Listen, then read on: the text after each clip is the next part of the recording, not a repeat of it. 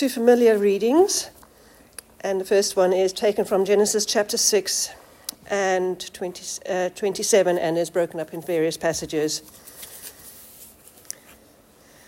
Beginning with Genesis 27 verse 19 and then going on to Genesis 27 verse 30 and then Genesis 27:41. Jacob said to his father, "I am Esau, your firstborn. I have done as you told me. Please sit up and eat some of my game, so that you may give me your blessing." After Isaac finished blessing him, and Jacob had scarcely left his father's presence, his brother Esau came in from hunting. He too prepared some tasty food and brought it to his father. Then he said to him, "My father, please sit up and eat some of my game, so that you may give me your blessing." His father Isaac asked him, "Who are you?" "I am your son," he answered, "your firstborn, Esau." Isaac trembled violently and said, "Who was it then that hunted game and brought it to me? I ate it just before you came in, and I blessed him, and indeed he will be blessed." Esau had held a grudge against Jacob because of the blessing his father had given him. He said to himself, "The days of mourning for my father are near. Then I will kill my brother Jacob."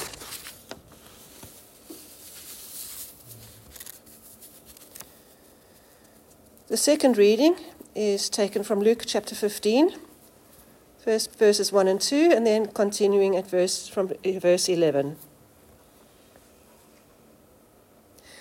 Now the tax collectors and sinners were all gathering round to hear Jesus. But the Pharisees and the teachers of the law muttered, "This man welcomes sinners and eats with them." Jesus continued, "There was a man who had 2 sons. The younger one said to his father, 'Father, give me my share of the estate.' So he divided his property between them. Not long after that, the younger son got together all he had, set off for a distant country, and there squandered his wealth in wild living. After he had spent everything, there was a severe famine in that whole country, and he began to be in need. So he went and hired himself out to a citizen of that country, who sent him to his fields to feed pigs. He longed to fill his stomach with the pods that the pigs were eating, but no one gave him anything. Then he came to his senses. He said, 'How many of my father's hired servants have food to spare? And here I am starving to death. I will set out and go back to my father and say to him, Father, I have sinned against heaven and against you. I am no longer worthy to be called your son. Make me like one of your hired servants.' So he got up and went to his father. But while he was still a long way off, his father saw him and was filled with compassion for him.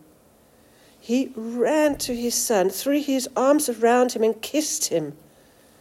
The son said to him, 'Father, I've sinned against heaven and against you. I am no longer worthy to be called your son.' But the father said to his servants, 'Quick, bring the best robe and put it on him. Put a ring on his finger and sandals on his feet. Bring the fattened calf and kill it. Let's have a feast and celebrate.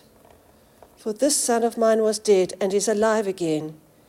He was lost and is found.'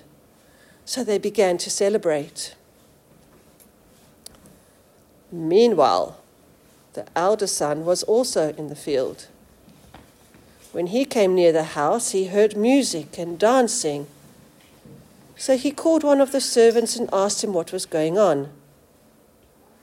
Your brother has come, he replied, and your father has killed the fattened calf because he has him back safe and sound. The elder brother became angry and refused to go in. So his father went out and pleaded with him. But he answered his father, "Look, all these years I've been slaving for you and never disobeyed your orders. Yet you never gave me even a young goat so I could celebrate with my friends. But when the son of yours, who has squandered your property and with prostitutes, comes home, you kill the fattened calf for him." "My son," the father said, "you are always with me, and everything I have is yours. But we had to celebrate and be glad, because this brother of yours was dead and is alive again. He was lost and is found." This is the word of the Lord.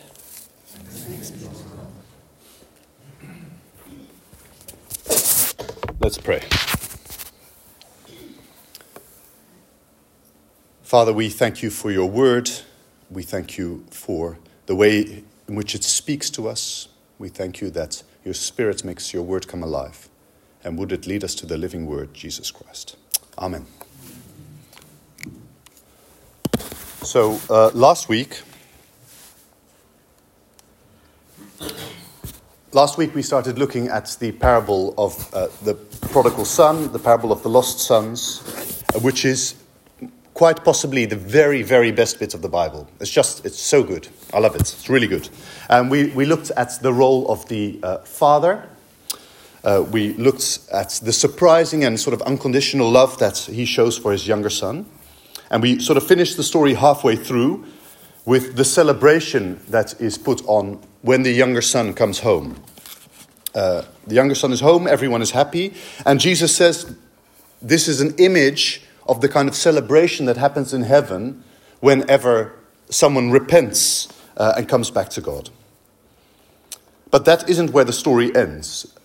Verse 25, "Meanwhile, the elder son was in the field. When he came near the house, he heard music and dancing. So he called one of the servants and asked him what was going on. 'Your brother has come,' he replied, 'and your father has killed the fattened calf because he has him back safe and sound.' The elder brother became angry and refused to go in. So his father went out and pleaded with him. But he answered his father, 'Look, all these years I've been slaving for you, and I've never disobeyed your orders. Yet you never gave me even a young goat so I could celebrate with my friends. But when this son of yours, who has squandered your property with prostitutes, comes home, you kill the fattened calf for him.' The elder son is angry. And the person that he is angry at is the father, because of the extravagant way in which the father has welcomed home the younger son. The younger son doesn't deserve the welcome he has received, right? That's clear for all of us. So that's one reason why he's angry. But the other reason why he's angry is because he's afraid that this is going to impact his own inheritance. Last week we saw that the father divides his life, that's the word that's used, or his estate, his inheritance, between the younger son and the elder son. And that means that which the younger son has now received, so the robe and the ring and the sandals and the fattened calf, all of that belongs to the elder son. It's his inheritance. So it's not fair that the elder son, who's done nothing wrong, is now losing his inheritance to the younger son, who has messed up and decided to come back home. But there's actually even more going on with the elder son than just that. Look at how he addresses his father. He says, "Look, all these years I've been slaving for you and I've never disobeyed your orders." If you remember, when the younger son speaks to the father, he says to him, "Father." He doesn't say, "Look." We also see that the elder son's experience of being home with the father all these years, it has not been easy for him, because he calls it slavery. He says, "I've been slaving away for you." He's never disobeyed the father's order, so for him it's all about obedience. That's what's important. it's clear that the elder son's resentment is very big. There's more going on than what we see here happening in the moment. Something's been building up for a while. Yet you never gave me even a young goat so I could celebrate with my friends. It's clear that the elder son feels cheated, that somehow the father is being grossly unfair by being so gracious towards the younger son. He's so angry that he doesn't even acknowledge that his brother is his brother, because he says, this son of yours.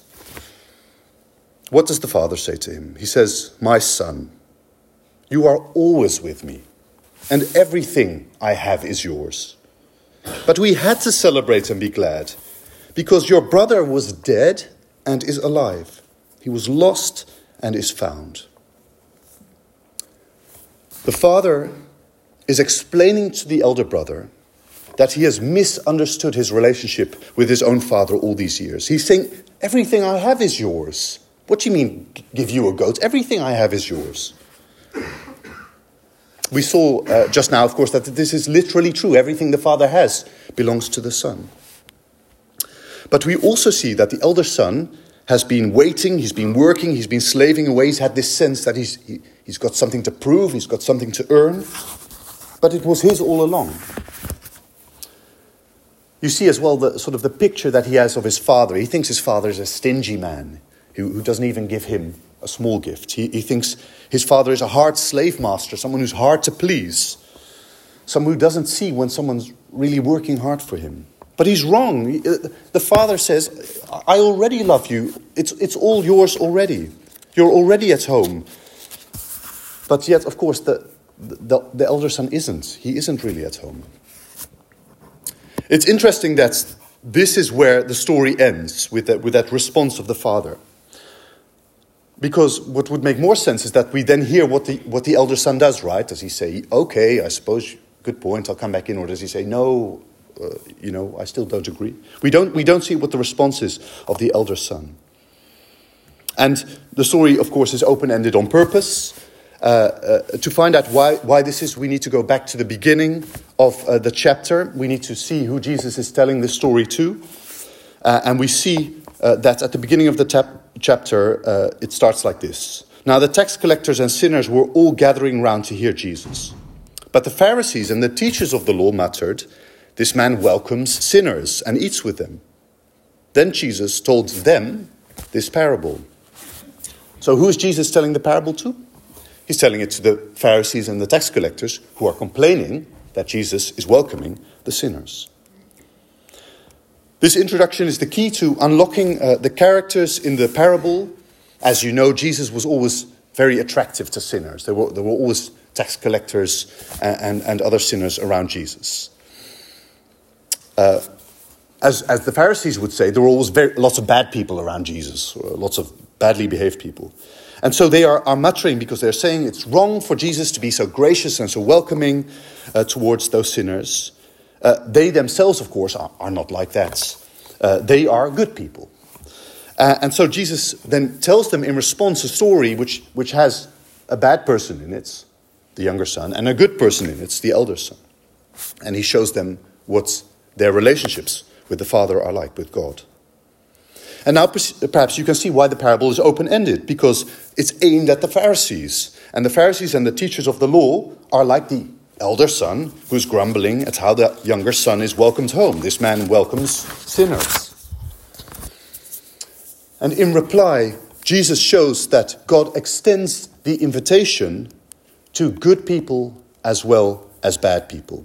That good people too are welcomed by God. Now you might think I just made a mistake saying good people are welcomed by God as well. But because obviously good people are welcomed by God. That's the whole point, right? If you're good, then God welcomes you. But actually, we see here a story in which the bad person ends up close to the Father and the good person ends up outside. So this should make us think. Last week we talked a bit about sin, that when we think of sin, we tend to think of people who break the rules, people who are disobedient, people who rebel, people who run away. We tend to think of younger brother kind of types, people who are far from God. But as we said last week, the essence of sin is not about keeping or breaking rules. The essence of sin is that which comes between us and God, that which separates us from God. And the irony of this parable, as I said, is that in the end, nothing separates the bad younger son from the father, but something separates the good older son from the father. And what makes it even stranger is that what separates the good elder son from his father is his own good behavior. This is very important. The elder son is angry at God because he has always kept the commandments. And the implication, of course, in that is that the elder son is saying, I've kept my part of the deal. Father, now you must keep your part of the deal. In other words, don't go giving my inheritance to other people who don't deserve it. I've worked hard. The inheritance is mine. I've earned it. This shows us that the two sons are actually less dissimilar than at first you might think that they are. Last week we saw that the younger son is not interested in a relationship with the father. He just wants his father's things. He just wants the inheritance. That's all he cares about. But this week we see that the elder son is the same. He's also not interested in the father, but in the father's things, in his inheritance. He says that what he really wants is to go off with a young goat and celebrate with his friends. That's really what he wants to do. Not so dissimilar to the younger son. So both sons go about trying to get the father's things, but they do it in different ways. The younger son does it by being very, very, very bad. That's how he takes it from the father. The elder son does it by being very, very, very good. You could say that the younger son is lost by leaving home, so like the lost sheep, the first parable that Jesus tells. You could say that the older son is lost at home, like the lost coin, which is the second of the lost parables that Jesus tells. But both sons are really trying to use the father in order to get what they really want, which is the father's stuff. What does this teach us about our own relationship with God? Well, firstly, we need to identify who we might be in the story. And I've already done that for you, because church people tend to be elder brother types.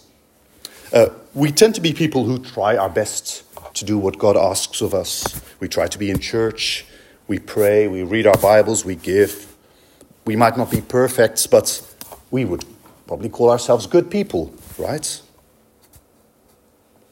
If that is you, then Jesus aims this parable at you. You're the audience. And with it comes this slight warning at the beginning that I said, that the bad person ends up with God and the good person ends up, at the very least, outside. How can you tell if you are an elder brother type? Well, look at the language of the elder son. Maybe the requirements of your faith feel to you like a burden. You feel like you're slaving away. Maybe you feel resentful towards God because you've wanted your life to go one way, but it's gone another. And inwardly you're thinking, God, it's not fair. I've done all the right things. I've prayed and my prayers weren't answered. God, you owe me. God, what is the point of all of this if my good behavior doesn't pay off? If that is you, and I think it's probably most of us at some point in our life, then it reveals that we're actually in that moment trying to use God to get what we really want, which is his possessions, the blessings that he can give us. And it shows us that we're not really interested in the relationship with God for its own sake. Do you see that what separates the brothers is not their motives, which is to control the father in order to get what they really want, but only how they go about it? One very good, one very bad. So ultimately, both very religious people and very irreligious people are at risk of trying to control God, trying to control their own lives. And that's really a way of being your own savior, to say, actually, God, I'm not going to trust you. I'm going to maneuver myself into a position that you have to do what I want. It explains as well why in the gospel so often the Pharisees are the ones who actually don't understand what Jesus is trying to say. What God wants for us is for us to give up our need for control, to trust him, to focus on our relationship with him. He wants us not to see him as a means to an end. And in the same way that you wouldn't want someone to be with you because of your money or what you can do for them or your possessions, in the same way God wants us to draw close to him simply for the joy of experiencing relationship with him, learning to love him, learning to enjoy him, independently of what he might do for us. The problem with us is that what we think will really make us happy is the Father's possessions, what God can do for us. But it isn't. It is knowing and experiencing the love of the Father. That's the only thing that truly satisfies. If Jesus had retold this story in a more sort of expected way, he might have told it with a different character as the elder son. What should have happened in this culture is that when the younger son left home, when he ran off, it would have actually been up to the elder son to go out and bring him back home, to go out and look for him at his own expense. We see something similar in the story of the brothers Cain and Abel in the beginning of Genesis.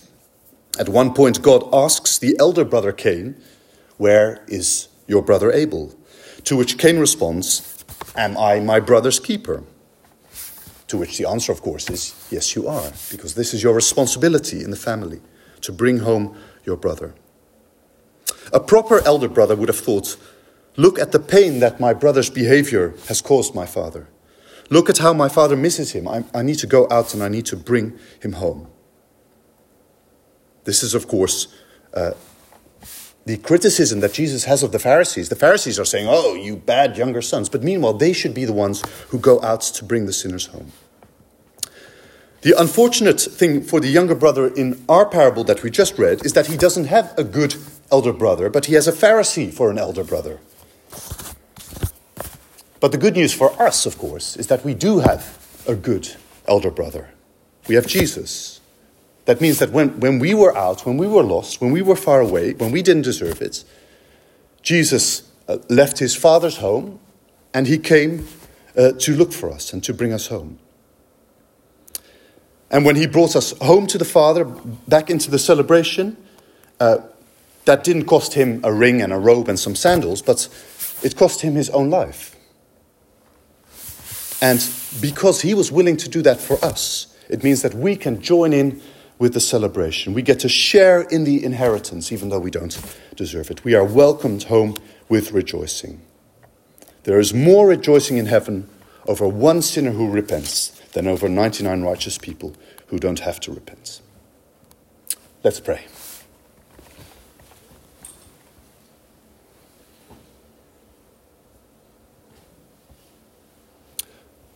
Lord God, we thank you for your great love for us. We thank you that your love for us is like the love of a father for a child, that it is unconditional. We thank you, Lord, that when we rebelled, when we tried to take control, when we used you for our own purposes, that you did not reject us, but that you gave your Son to bring us home. And we thank you, Jesus, that you loved us so much that you laid down your life for us.